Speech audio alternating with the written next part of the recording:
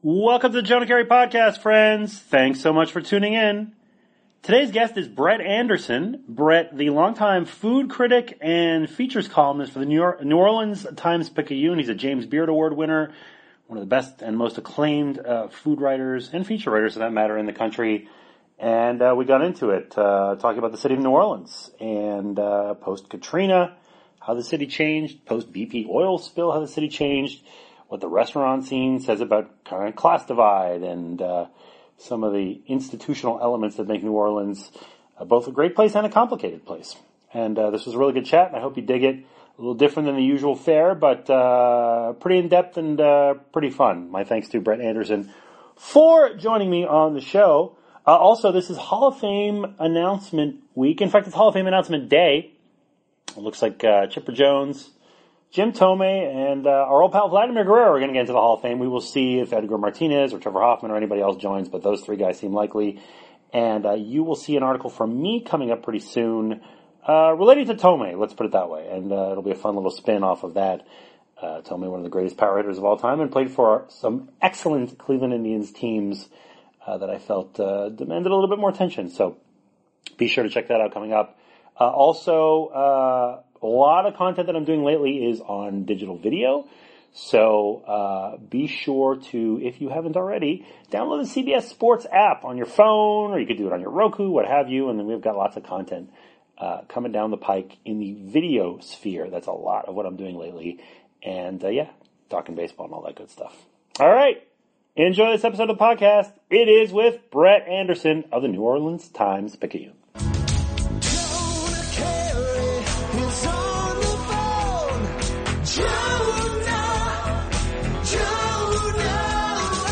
Jonah Keri is on the phone. Hold on, we're listening to your intro. Jonah Keri is on the phone. Jonah.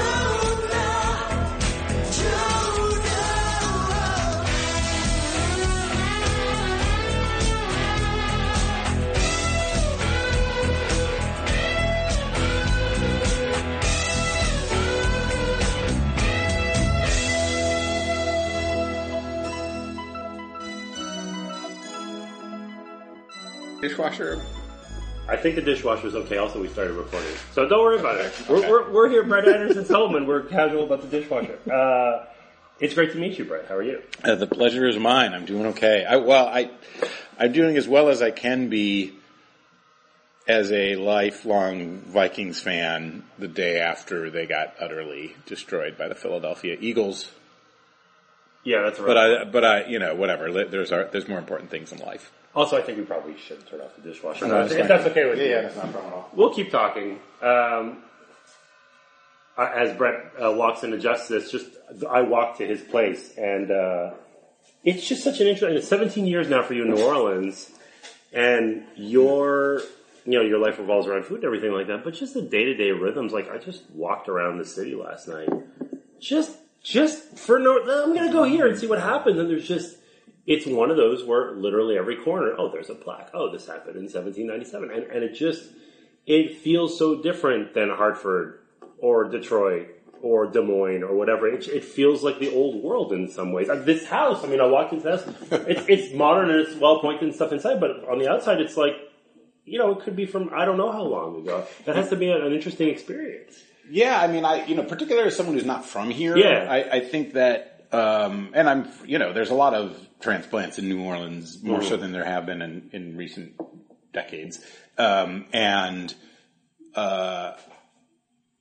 Orleans is a city that I feel people who live here, they love it in a way that's a little more intense than I've experienced other people loving where they're from. It provokes a kind of ardor. But I do think being someone who didn't grow up in such a place that you just described, where there's history that unfolds, there's still a novelty to that, I'm reminded of that very often, how, it's an added bonus to living here. It's baked into why I want to stay. I have two little kids who are growing up as New Orleanians. the city isn't going to be as novel to them. Mm-hmm. You know, because they didn't move from Minneapolis to here. I mean, I lived in Washington D.C. for 5 years before I moved here, but which is I often say is like actually quite good training wheels for New Orleans. Yeah, if you're as thoroughly northern as me, because it's it's hot and its racial makeup is very similar. Mm-hmm. Well, particularly in terms of its African American population. And when I was there was Marion Barry was mayor. So it wasn't as jarring as you might as if I moved here right from Minneapolis, but it still is about as culturally different from Minnesota as you can get without leaving the country. We lived in D.C. at the same time, by the way. I was there 97 to 99. Oh, I found it. I liked it quite a bit, actually. I worked at City Paper. I worked at the Washington Business Journal. Oh, wow. Yes. Small world. It is a small world and a long, winding road.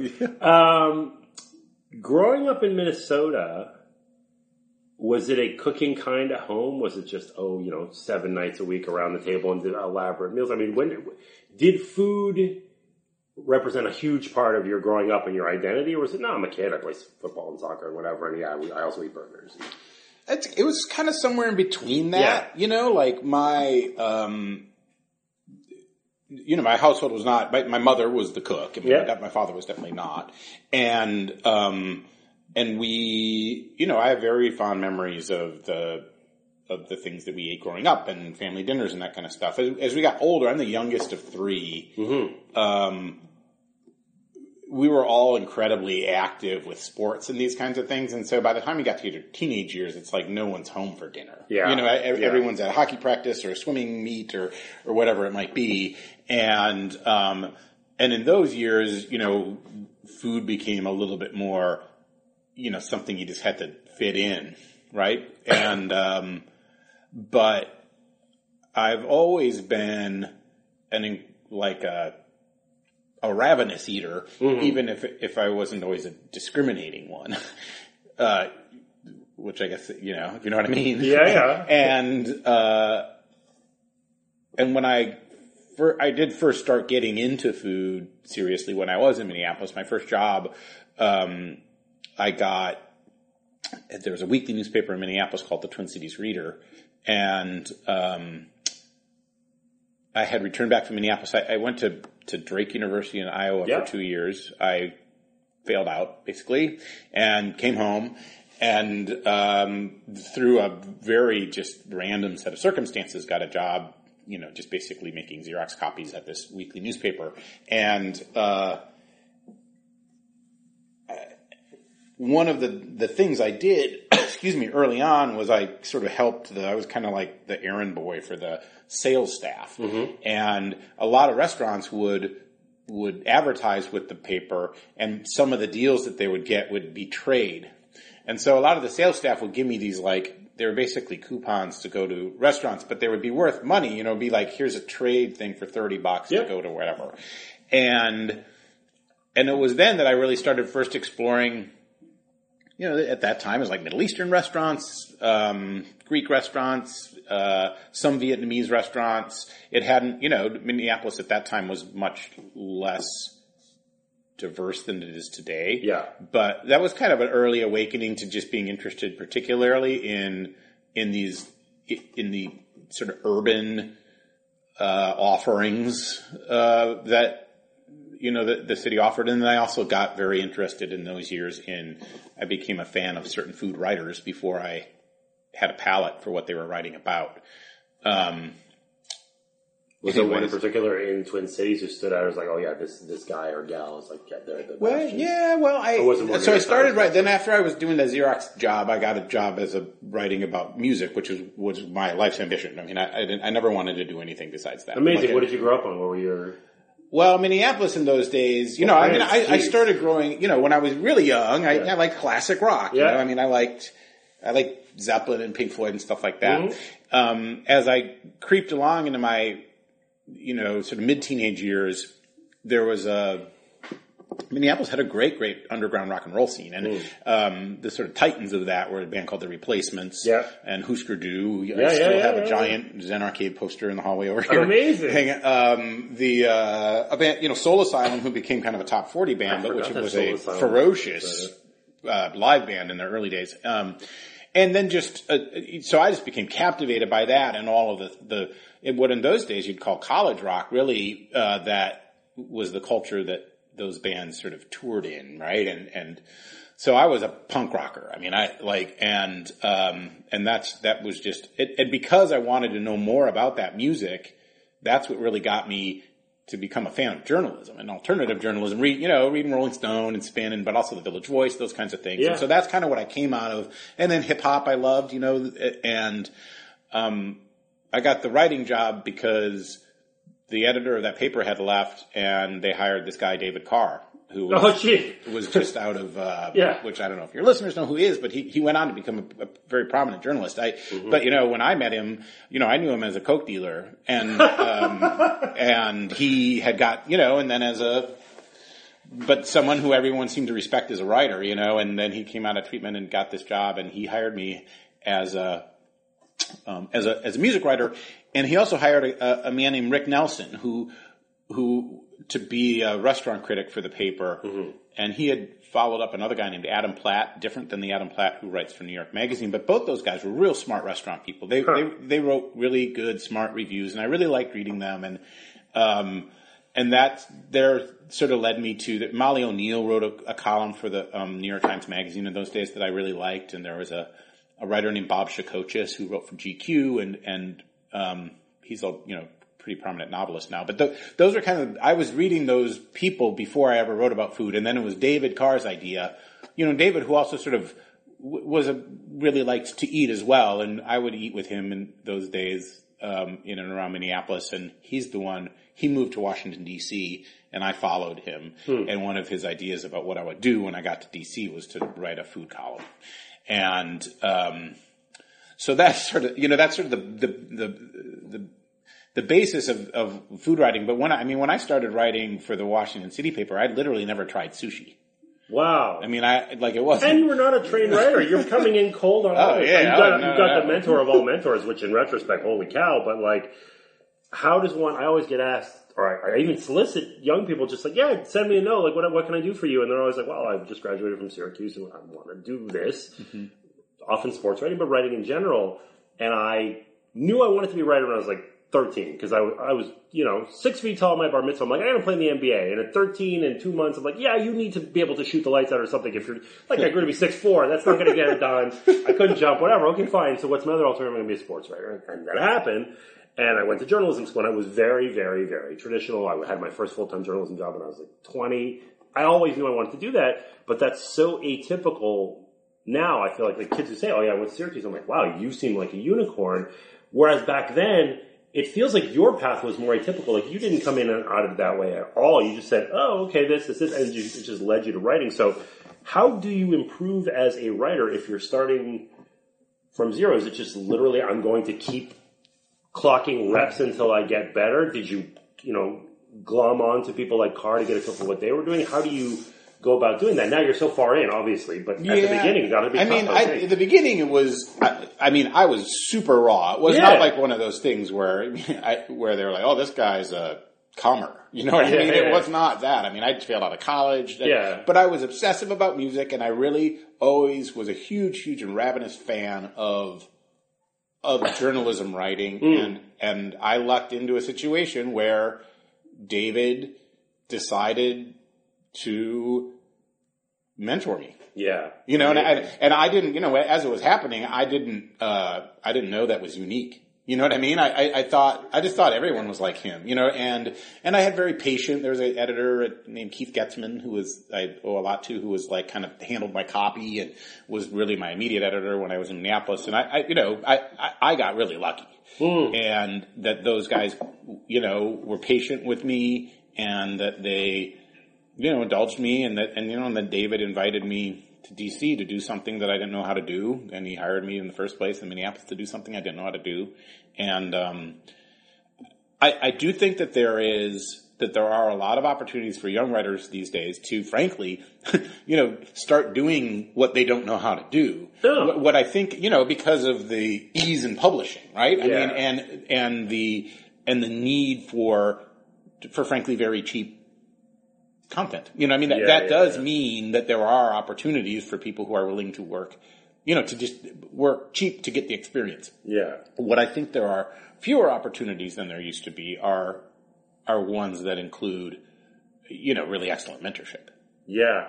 Well, because editors are going away, and editors are the lifeblood the whole of business, the newspapers. business model that we grew up in doesn't exist anymore. No. And so that, those positions, those jobs of editors and writers and stuff are completely being either tossed out or reimagined or whatever. And the news cycle is sped up, so there's not as much time for the let's go sit and talk for an hour. No. You know what I mean? And that's where I feel like I would be, I don't think I would have been able to make it through these early periods that, young writers are now, because I kind of think you have to be a little bit more polished to advance at a young age without the mentorship. And I certainly wasn't. Well, you don't have a frontal lobe when you're 20. You know what I mean? It's just that kind of reflective writing is difficult. And just to underscore your point, by the way, I did go to journalism school, but it was still, competitive and difficult. I didn't know if anything would happen. I remember the first set of summer internship applications that I sent out. It was all sent in letters, got letters back, and I had a stack, 100 and something letters, all rejections. Not one of them accepted me.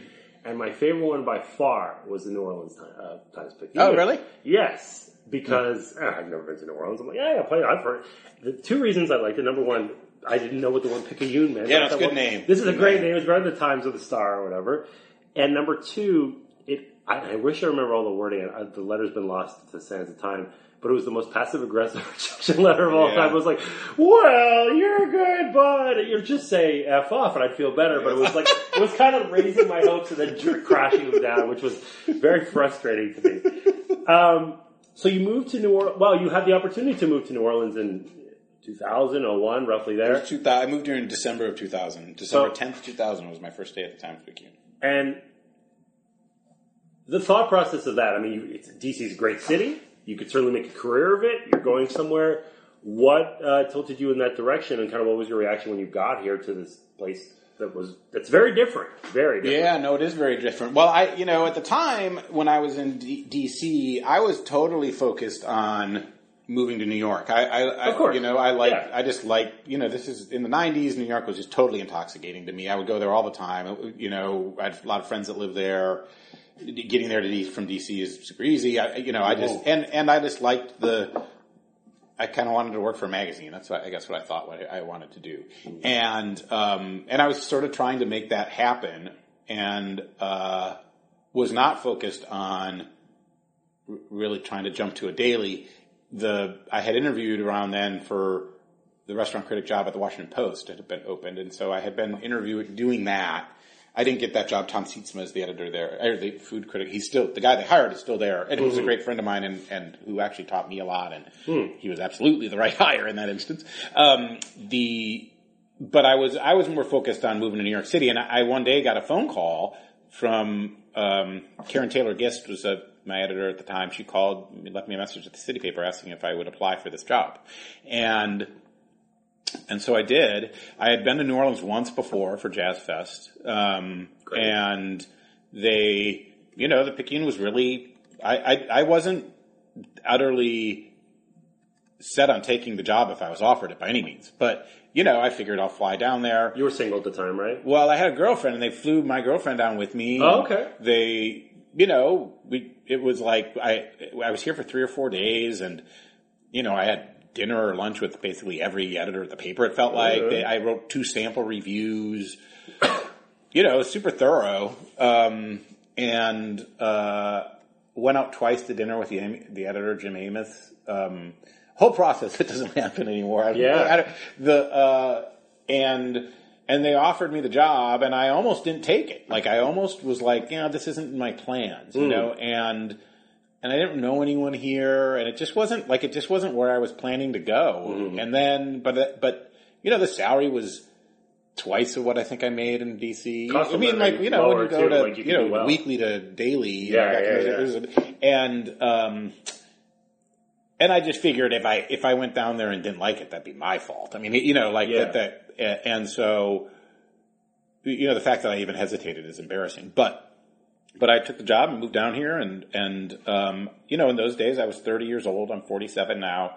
I figured I'd do it for a few years and then get some other cool job at a bigger paper. I mean, that's how things worked then, right? Yeah. I mean, and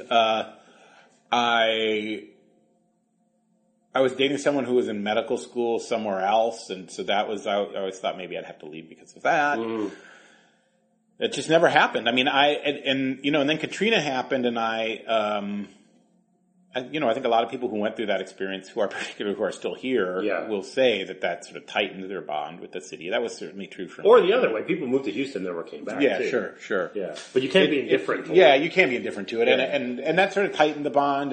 And there was a period after that I had a job offer from the Washington Post that I turned down with some agonizing. I mean, was it the food critic job for the Washington? No, it was like a features writer job. Okay, but that was what I kind of liked the most anyway. Okay, but it would have food and stuff and style section and whatever.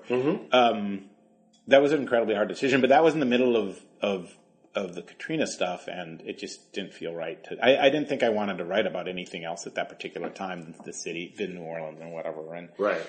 And so that was kind of a big, like, I guess I'm going to be here for a while moment. And now it's, you know, I'm married, I got 2 kids, my wife's, building a hotel down the street from here. Cool. And, from here, I'm trying to picture it because this way. There's like an old abandoned school. Oh, wow. You know, we're here.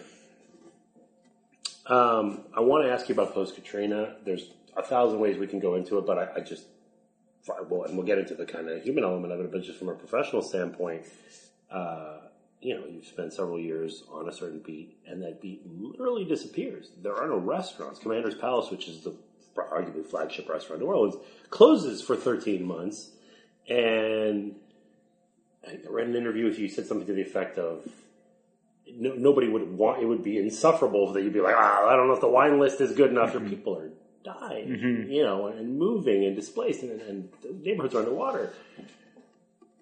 Was it just a natural reaction? It's like, oh yeah, obviously I'm going to go to the, whatever you want to call it, the disaster beat. How do you transition mentally from this to, that's completely not my job anymore, and maybe it never will be again?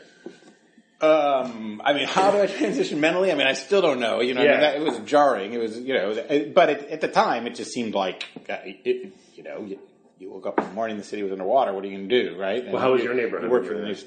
So where we sit is, I've lived in this house since 2002. Oh, okay, cool. We put a second story on it a couple of years ago, or a year and a half ago because we have kids. But this neighborhood did not flood. And I came back to the city, I think it was like 6 days, or came back to Louisiana. Like I evacuated to Oxford, Mississippi, came back to Louisiana for a few days, and then into New Orleans, 6 or 7 days after. And I don't know, I wanted to see it. Yeah. You know, and there were, you know, the only thing to do was to just write stories about what was happening, and that's what occurred. I mean, I assumed at that time that my job would end, you know, and that I would probably write a series of stories about all these great things that were gone forever, and then leave, get fired, whatever. You know what I mean? I that's what I assumed was going to happen, and I just, you know, you had no control over it, and so I just, you know, you just wake up, do your work, drink. Yeah. You know, I mean, that's what it was like those days. I mean, but then it's, you know, the beat turned out to be more of a story than I ever would have anticipated, you know, in those early days, because, you know, I did not do restaurant criticism, but it was like, you know, this is a city full of restaurants and restaurant workers, you know, and if those people are going to come back to New Orleans, they're going to need someplace to work. And there, you know, all of a sudden, this city full of all these small businesses starts from percolating to life or to half-life. Yeah. And so that, you know, I wrote stories about that in, you know, a million different variations for like 3 years, and just about the city kind of coming back to life, and ultimately it became clear that the restaurants were kind of leading the economic revival in a lot of ways, and leading by example by demonstrating like, look, this can be done. Like, look, we're open. Not only are we open, we got soft shell crabs. That'll remain one of the most powerful things I've ever seen as a writer and just as a person. Normal people providing this sort of service that just transcends what their service is supposed to be, which is just to feed you,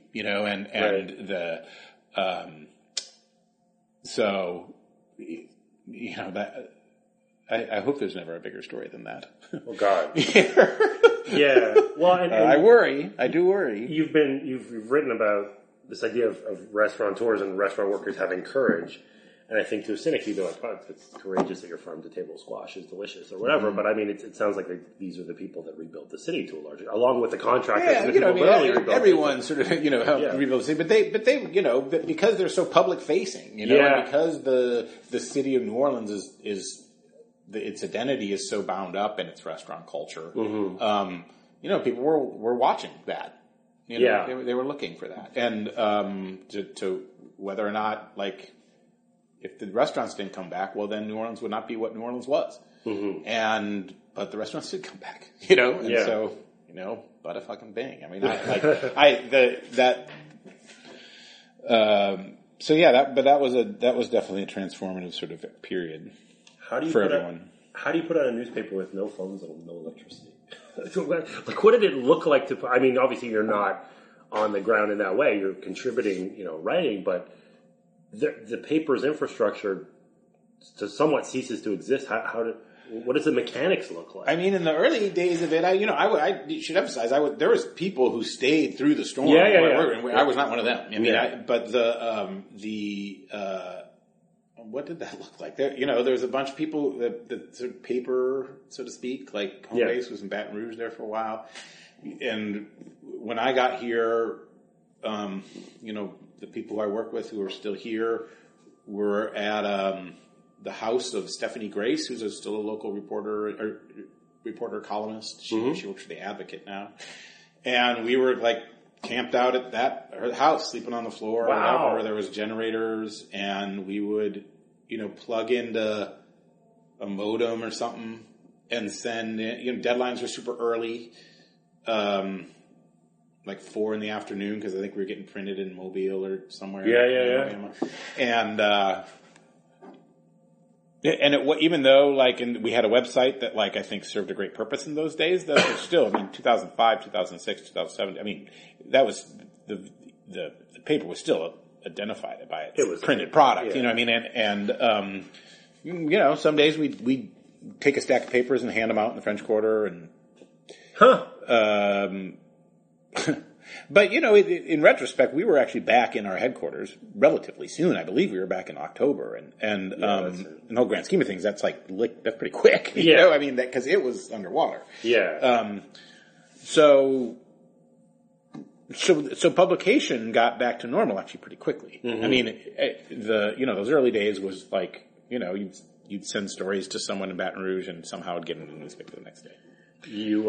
One of the stories, maybe your signature story from that era, was about this restaurant called Mandina's, which you spent the better part of 2 years embedded with them, trying to get the feel for what does it look like when you're trying to get back on your feet.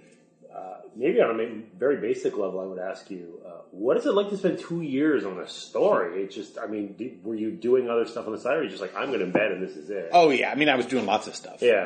That was sort of my pet thing, and I was doing a lot of other stuff. But I'd always, early on, in the first few days that I was back in the city and doing, kind of just whatever it was, crisis, riding the back of these military trucks and stuff. I had thought to myself, I need to find one place like iconic New Orleans restaurant that was destroyed by this. And if I can find some people who are going to try to rebuild, I just want to see what that takes, right?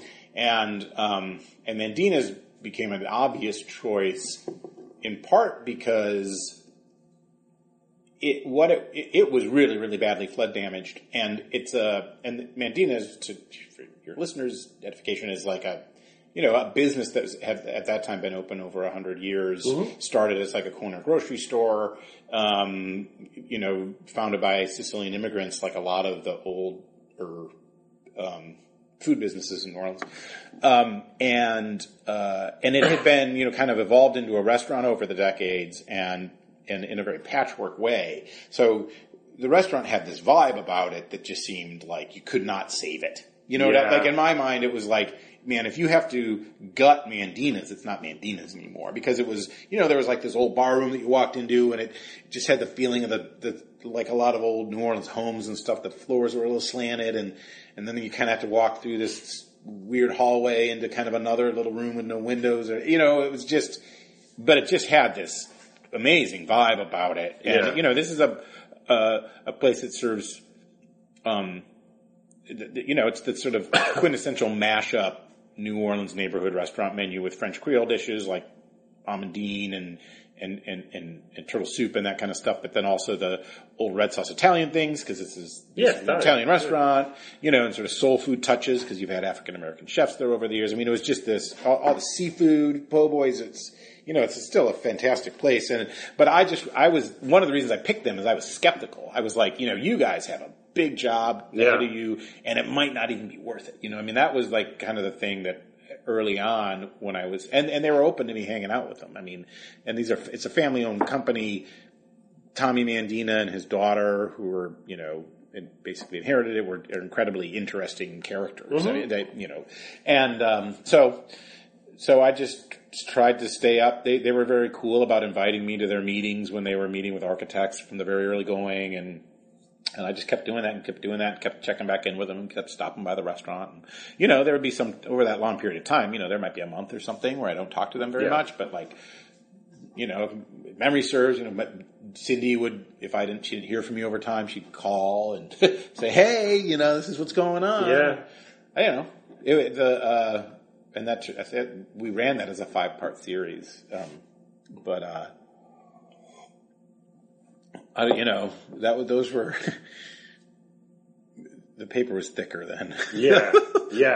Well, that kind of story is such a change of pace too, because I mean, when you were doing the disaster beat, like not to emphasize this, but like you're writing about bodies, you're writing about you're like a crime reporter almost at that point. I mean, was there a point at which you're like, this is actually too much for me? I'm a features writer. I can do heavy stuff. I can do light stuff, but the devastation is too much. You come back to the city, you can live your life, you can sleep on the floor of somebody else, but other people are just like, they're not going to have a home. Their mom died. I mean, I've never had to do anything quite like that. Certainly not for an extended stretch as a journalist, and it would be a shock to the system, I would think. Yeah, I mean, I struggled a lot. I mean, I suffered from depression a lot during that period that I completely youngish guy in early 30s, like that. Yeah, I mean, that was really hard. I mean, and an aspect of it being hard is that everyone is going through it. Yeah. It's not like when you have this, people have personal crises, worse than anything I've ever experienced in my life, but, all the time, but they can put themselves in the company of people who aren't going through that crisis. Mm-hmm. You know what I mean? And draw some comfort and draw some sanity from that and lean on them. Katrina, there was nowhere to turn. No. Like everyone, and in some ways I think a lot of people would keep a lot of their sort of troubles and feelings bottled up because there was a sense that like, well, so many other people have it worse. Like, who am I to even complain? And that, that became a very difficult thing to work through, I think. And I know I struggled with that a lot. I mean, when I was, in 2012, I took I left for a year to take a fellowship at the Nieman Foundation for Journalism at Harvard. And my proposal was to study how other communities historically that had been through disasters dealt with the ensuing mental health, public health crisis. Yeah. Like that, I was interested to know. I mean, once I'd sort of enough years had passed, Is that like job? that was like something that I was very, well, I mean, a lot of it was sort of, that was available to, to look at sort of academic work that I had come across when I was like kind of in Africa. Oh. Like sure, war-torn stuff. And, because it just, I don't know, that just left a mark on me, the struggling mentally and, in retrospect, I think there was a reckless lack of mental health care available for the people here. Right. But I mean, I guess it's one of those things where there was a lack of... There's just a lot going on, man. Too, there's just a lot going on. I mean, Yeah. it's just like, but it was, people, I think a lot of people didn't have to struggle as mightily as they did. Had there been sort of more resources and just, the thing is, it just, everything felt unthinkable. So, it was impossible to prepare for it, but. Let's go back a little bit before the Katrina story, and I want to ask you about a story that you wrote about a guy named Gilberto, a waiter. It's a 2002 story, and our mutual friend Benjamin Hockman suggested that I read this story. Benjamin, it's great. The story was really great and very interesting. And on its base level, it's a story about a waiter who gets fired for sexual harassment, which that happens in every industry, whatever. My takeaway from this was the reaction of everybody else. That he worked for Galatoire's, which is one of the grand dames of New Orleans restaurants.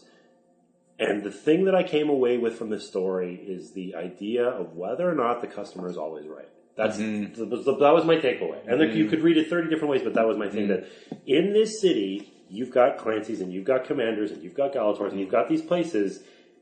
And even more so, 15 years ago, the same people are going. It's the same lawyer who's been there 3 times a week, who drops a big tip, whatever. They request the same waiter. People would come from out of town 6 times a year to see Gilberto, to lay a 40% tip on him after their big meal. That it was just, this is the lifeblood of this restaurant. It's not the owners. It's the waiters to some extent, but it's the clients. So on a basic level, there's a couple ways I want to go about this, but for starters, is the customer always right? Is that a thing? Should you model your business that way and do that? Because that's not what happened here. They got rid of him and there were liability issues and what have you, but it cheesed a lot of people off and some people never came back to Galatoire's. Yeah, it's a complicated thing. I think in restaurants, yes, you want to create the illusion that the customer is always right. Yes. You don't want that relationship to be adversarial in any ways. It takes away from what a restaurant is supposed to be. Galatoire's is unlike any restaurant I've ever encountered. And I wrote that in 2002. I arrived here about a year and a half before that. And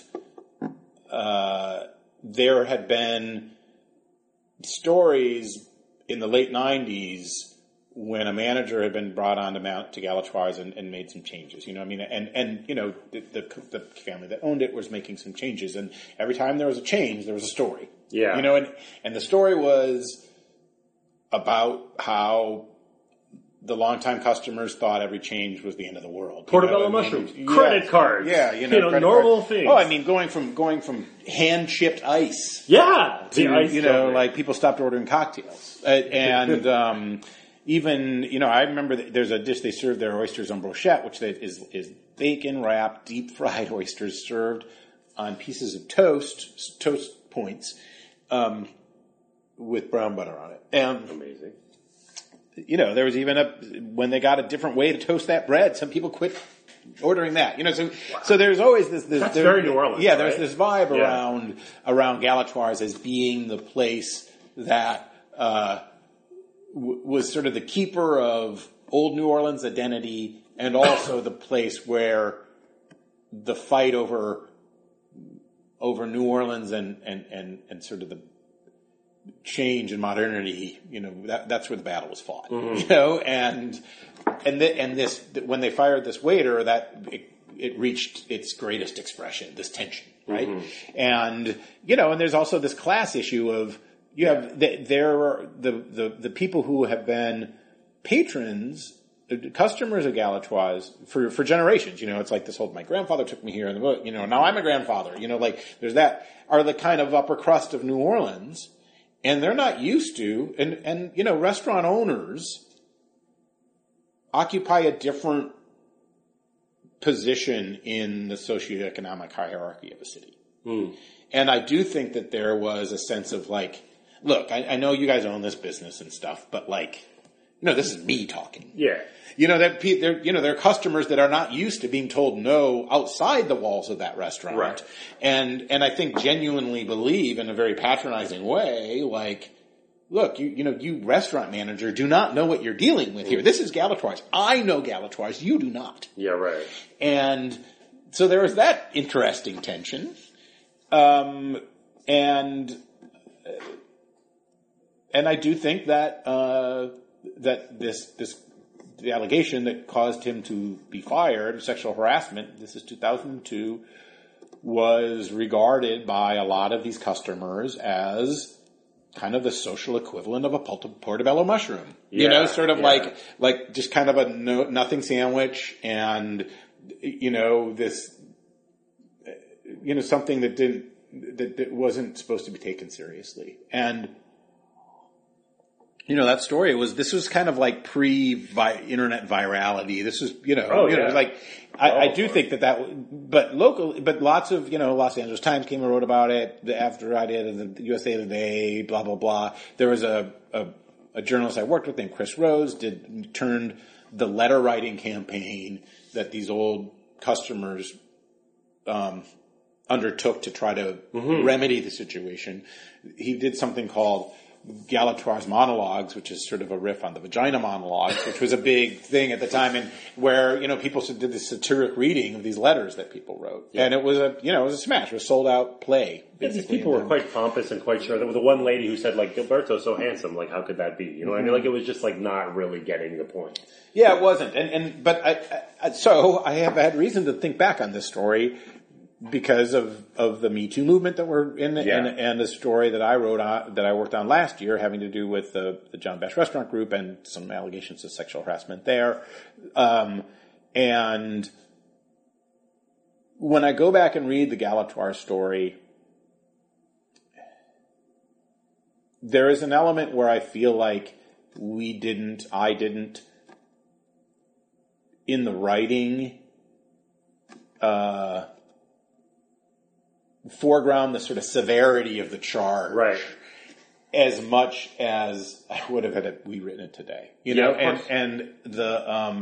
but there are some other circumstances to take into account there, like the women who made the allegations declined to talk about it at all. Yeah. So, there wasn't any of that information to put in there as to what happened, right? And so there, it's limited in that regard. And, but, I do think about that, and, how we really did play that story as a story about sort of the existential dread over New Orleans changing, that is sort of part of what makes New Orleans New Orleans. And I do think that was an excellent example of it, but, it was, it was a different era, and also to be fair to Galatoire's, they did, in that instance, do the right thing. Yeah. Someone complained, they fired the person, you know what I mean? So that's kind of interesting, just to recall, but yeah, that was that was certainly the biggest story I wrote down in my pre-Katrina years. You wrote a piece for the New Yorker in 2015 talking about post-Katrina. It's obvious just like you talk about now, people, this is not like, oh, I'm 70, I'm going to forget. No, it'll be with you the rest of your life. But one of the things you talked about, you just mentioned, is the idea of the class divide. You called it social bifurcation. New Orleans in better shape in 2018 than it was in 2005 or 2002 when it comes to that, whether restaurants... It comes to social bifurcation? Social bifurcation. No, it's not in better shape. I mean, I think that it's... Well, I'd say whether or not it's, the data suggests it's in marginally better shape or whatever. That's kind of above my pay grade. But I think that I don't think there's anyone who can credibly say that there's no work to be done there. Yeah. Or that. Well, that's America. Too, yeah, I mean that's America. Or that there is. New Orleans has changed economically and socioeconomically since Hurricane Katrina. Mm-hmm. And I do believe that there is a larger population of young educated professionals here than there were when I moved here. And I think that is, I think that's a good thing for the city. I think it's good that more people want to move here and start their professional lives here. You know, like whereas I feel as if when I moved here, certainly people did that, but there was also, these are unscientific observations. They're just my observations of living here. It did, in particular coming from DC, which is such a haven of just super ambitious young people. 24-year-olds working on the hill. You see them everywhere. Going on 45. You know what I mean? Right. And just that, New Orleans was shockingly different in that regard, where it was sort of like, in DC I was like the least ambitious in my social group, and here it was like, all my friends are journalists or people who really lived here to be bohemians, to get jobs that just paid the bills so that they could live in New Orleans and go see music. And like New York 40 years ago. It was a place you came to live and experience New Orleans, and that was it. Mm-hmm. And I think that's a fabulous thing. But it was not a place that was filled with jobs and whatever. It's still not filled with jobs, but there is a different socioeconomic makeup. But there is still a big problem with, socioeconomic divide, and I don't know how to fix it. But I think most cities do have that issue. But there is people do say that New Orleans or Katrina changed New Orleans for the better. I think that's true in some ways, it's less true in other ways, but it certainly didn't fix that. That didn't get fixed. One issue which, I don't know if you could fix, but maybe you'd have a little bit more of a direct read on it, is the idea of a lack of African-American chefs. And you were on a panel not that long ago where you talked about it. Mm-hmm. And you mentioned Mandina's, and you go through the city, there are, when I say African-American, there are African culinary influences everywhere in the city. Mm-hmm. You cannot, any restaurant has it in some way or another. Mm-hmm. The fact that things like gumbo, things like that, you go to Dookie Chase and you go to Commander's, there's a lot of crossover there. This should be ubiquitous, that you go into any kitchen and you're going to see a bunch of black chefs, because why wouldn't you? Because what kind of food are we talking about? But that's not necessarily the case. So how do we get from point A to point B in a city that it seems like should be almost more obvious than any other city in America that we should have that? Oh, that's a hard one. One of the many forces that make that dynamics so is that, the faces of chefs that you see. Yeah, the celebrity aspect. Yeah, that do tend to be white. In New Orleans, I mean, a lot of times those people are owners. They have white people tend to be more prosperous and have more access to capital. I mean, that's one of those, that's a factor there. I think it's that the press, we need to be more conscious of not just lazily covering the restaurants that we have before, that we're familiar with, and that, and whose owners and chefs have been exposed and are familiar to us, and and that we need to do a better job of that. And I think that restaurant owners need to do a better job of, promoting people of color, in their businesses. I think those are good. Those would be good starts. And in the financial community, I think needs to do a better job of taking bets on people who need the capital, who are people of color. I've got one more heavy-ish question. I got a bunch of fun rapid-fire ones. I want to ask you also about the post-BP oil spill. That was another one that affected the region quite deeply. Mm-hmm. And fundamentally, I just remember when it happened thinking, who's going to eat shrimp now? Like, there are environmental disasters, there are people's lives that are affected, but if you just think about, if you've ever been to New Orleans and you've eaten at a restaurant, like,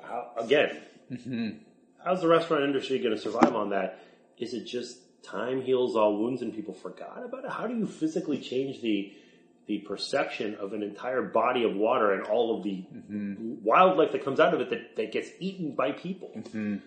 I mean, in the early going, that was the question, right? I mean, like and that was a story where I was taken off restaurant reviews for about 8-10 months or something like that, just to write about this issue and what would happen. Those stories were all just sort of about the ongoing disaster that didn't seem to end because they couldn't plug that hole for that leak or whatever for forever. But also like what the damage could be, to the culture if all of a sudden we're a place where people were eating salmon in galatoirs, I do think that, and for that, and during that period I traveled a lot. I've always sort of traveled a lot, and there definitely was a phenomenon of the fishing community here and the businesses here losing their business contacts, that people from other places were not going to eat the seafood down here. I do think that is not something I hear anymore. No. I do think that time has, had its way with that particular, the perception issue there that all of the seafood down here would be tainted and that it would be impossible for it not to be tainted. I don't think that is still there. Although I will say, the oil spill happened in 2010. I lived in New England from like August 2012 to August of 2013. And that it's still that perception, one of the, New England is amazing seafood, and so I would eat in a lot of seafood restaurants and stuff. And I would bring that topic up sometimes, just like casually at an oyster bar or whatever, like, you get any Gulf shrimp or stuff. And, I would often hear, it's like, no, you can't, it's poisoned shrimp, you would still hear that. Yeah. But I haven't done that test recently. And I just don't hear it as being a problem. Although I do know businesses here, people in the seafood business, oyster guys, distributors and stuff who haven't, and they're telling fully, business has never never returned to normal for them, and that like, the people that they did business with, they stopped doing business with because of that event, and that has continues to bum them out, I mean, that was a big story. That was a big problem. I mean, and I think that from the beginning thought that people were safe, that the protections were in place, but I still think that there is reporting and science and all that sort of stuff to do as to how the population in the Gulf of Mexico has weathered that particular event. I mean, like, cause the breeding cycles and all that sort of stuff, it's, the effects of it can still show up, right? And we don't know still how that affected that ecosystem entirely. And, that's something, and there's reporters that Picayune still pay attention to that. So this is less of an issue now, it sounds like, based on what I've read about you, but, like your face shows up now in places and articles and so forth. But I know back in the day, maybe more so, maybe somewhat now too, secret identities and disguises and all that stuff comes into it. And I assume that you don't typically repeat your disguises and secret identities or whatever. Well, I should say that I've never done disguises, and I have a reason for that. So the way that I've always done this, I'm fascinated. The way that I've always dealt with this in New Orleans is that I don't get reservations in my own name, and even when I know that the restaurant's going to know me when I walk in the door, and often other people make reservations for me. I don't call from my own phone when I make them. Yeah. But I eat out so much, and particularly I eat out less these days than I did at the sort of height of my reviewing days. Just partly because of some changes in the business, partly because of some changes in my personal life because I have kids now. Yeah. But, I would eat out 10 times a week. And if I was to actually deploy disguises that worked, it would, I'd spend half my life in makeup. I mean, it's just completely not, it's not doable. It wouldn't have been possible. I didn't have enough, there's not enough time to play dress up like that. Yeah. And so that's the way I've always dealt with that. It is true that my image has gotten out there recently. In the new sort of digital news era, I have had conversations with my superiors who have like stopped, demanding that I protect my identity. And, and there have been suggestions in the past of like, well, let's like just start publishing your picture. And we haven't done that. But I have said yes recently to appear on a couple food programs. And I always, in the years past, I'd always turn those down. Yeah, of course. And in the wake of, in October this last year, when I mentioned we published this story, this long investigation about allegations of sexual harassment at a local restaurant company, I spent months talking to these women about their stories, and 9 of them put their names in the story and did so. A lot of these people feared for their safety in doing so, and it just seemed that when news organizations in the wake of that asked me to sort of, the local news station asked me to come on the air, that like declining to talk about this story after having had these long and in some instances pretty tense conversations with women about them, revealing their identity, it would have been ridiculous for me to hide behind this, but I can't be on TV, in a market where a lot of people know what I look like anyway. And so that's kind of what that was about. And, but I don't intend to, make my image a part of my, professional identity. I'm just not interested in that. You talk about eating out 10 times a week. Often. That includes lunches, of course. Yeah, right. Very rich food. Po' boys, some kind of fish drenched in butter, some kind of bacon with the oysters in the butter. And, I feel like our bodies can only take so much. I've been here a couple of days. I'm already like, oh, okay, I gotta hit the gym. I gotta do this. I gotta do that. I mean, I'm sure you get asked all the time, but just on a basic level, are you happy to not be doing it? Aside from the fact you have kids, to be able to pull back, we're in our 40s now. I feel like that this is not something that could be sustainable to just keep doing this over and over. It's delicious, but did you reach a certain point where you're like, I don't know if I can. It might actually be too much for my body. I don't know how many Stairmasters I could do at this point. Well, first of all, it's true that there's a lot of rich food in here in New Orleans, but I don't experience it day to day like a tourist does. Yeah, right. I don't, and it is, while the food is rich, like, the demands of my job call for me to find places and report about places of all different types. And so you can kind of pace out your dining diet to include, sushi and salad. That's a possible thing. Yeah. I'm a pretty big person, there's like, I'm tall and long and so there's places for the food to hide. But I got my first job as a restaurant writer when I was 25, and I'm 47 now, and I don't even, in that job in DC, I eat out 6-8 times a week. I don't know any other way to be. 22 years is a long time, and that's to live sort of out in restaurants, and I like it.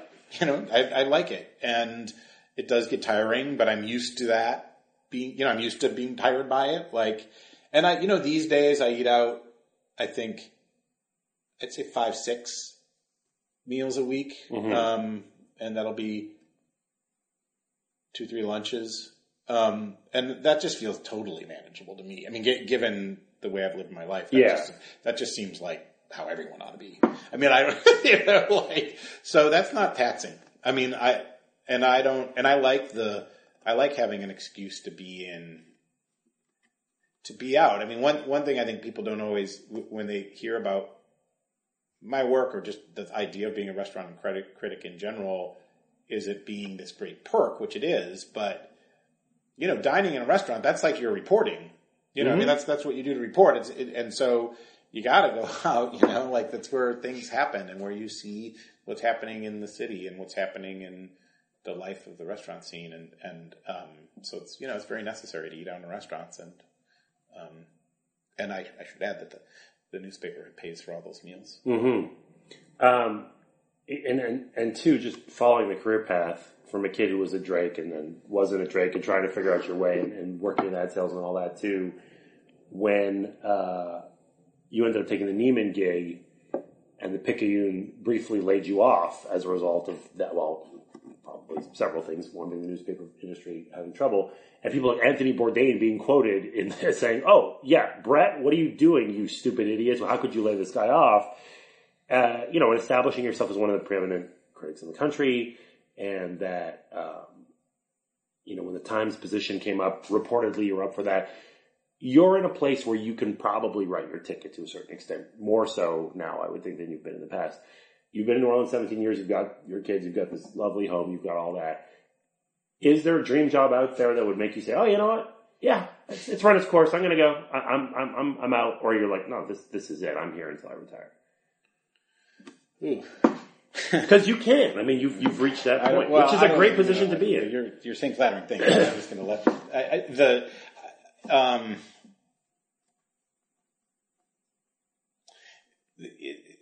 I've always been an ambitious person, but one of the things about journalism that I've always really liked. Hey, Natalie, come on in. My wife is getting home. Is that.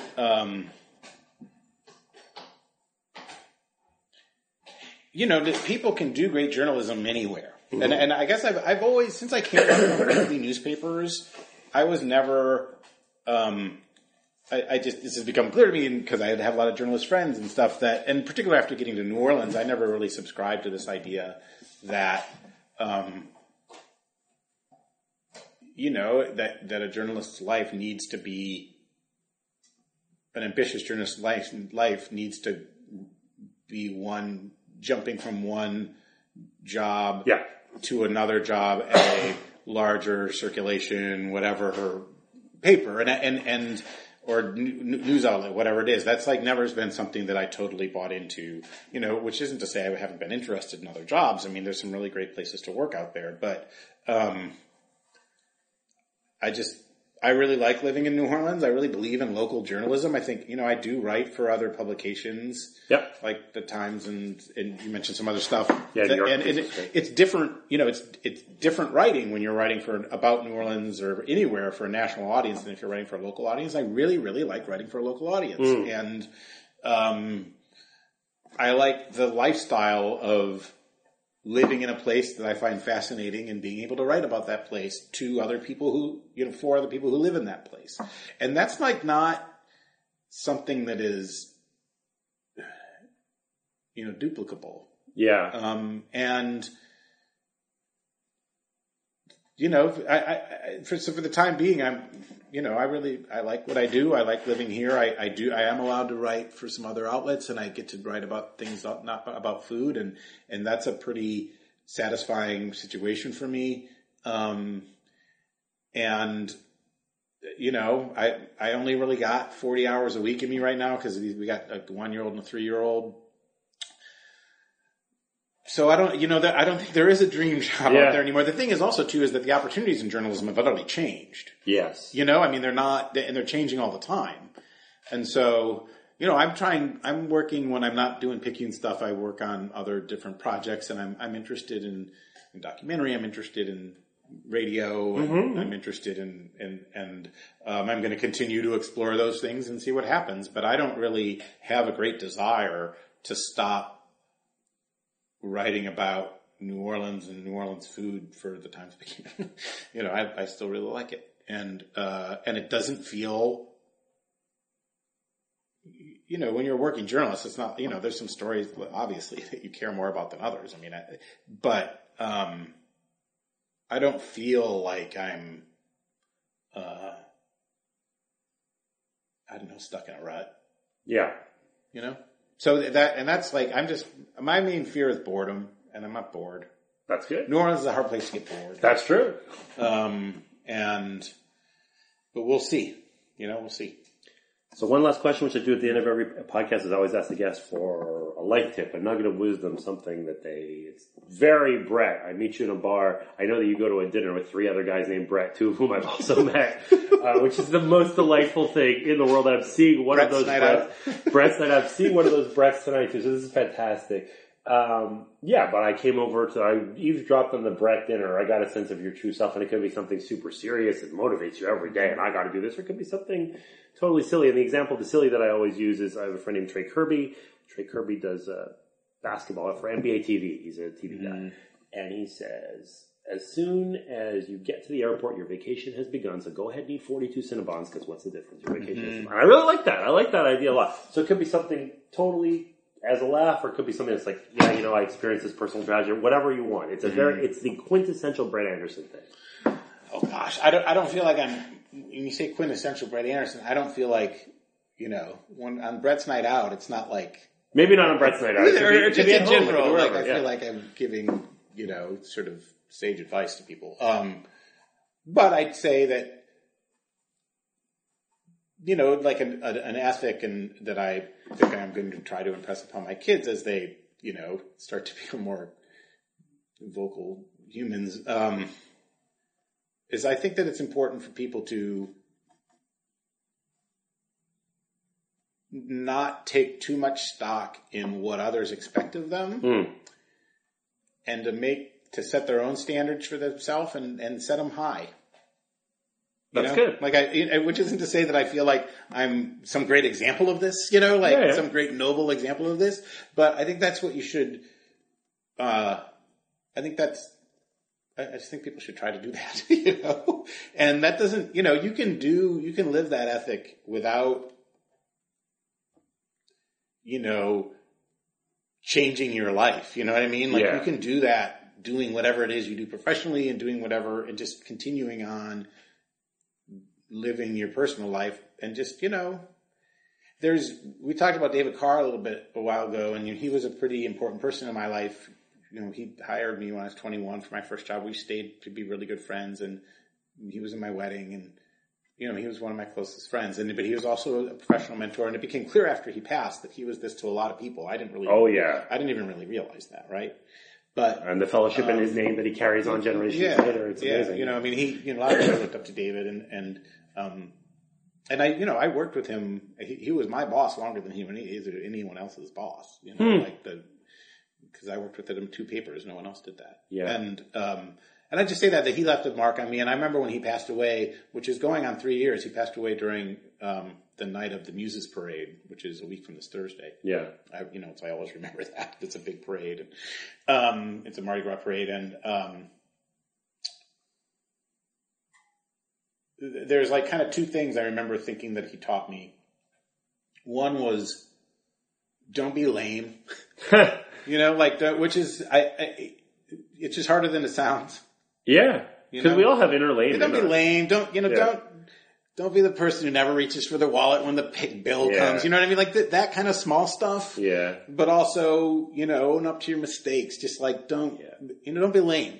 Like don't be lame. I mean, his book was, his memoir was about, I feel like an example of real trying to account for past lameness. It's a memoir about him being a bad guy in a lot of ways. Right. And sort of what he learned from that. But also, if you can, the second thing I think is if you think something nice about someone, tell him. He was super good with compliments that were heartfelt, and that's just something people ought to be able to do. I mean, I'm not good at that. We're not good at accepting them or giving them. I don't know what happened. But I think people ought to do that. Like if someone does something that you admire, don't keep it to yourself. There's no, and, I don't know, I think I just said a bunch of different things, but that's my answer. Well, let me try then. I admire your work, and this has been a real pleasure. Well, how about that? The pleasure was mine. Thank you so much for taking an interest and for being here in New Orleans. I love it. Thank you.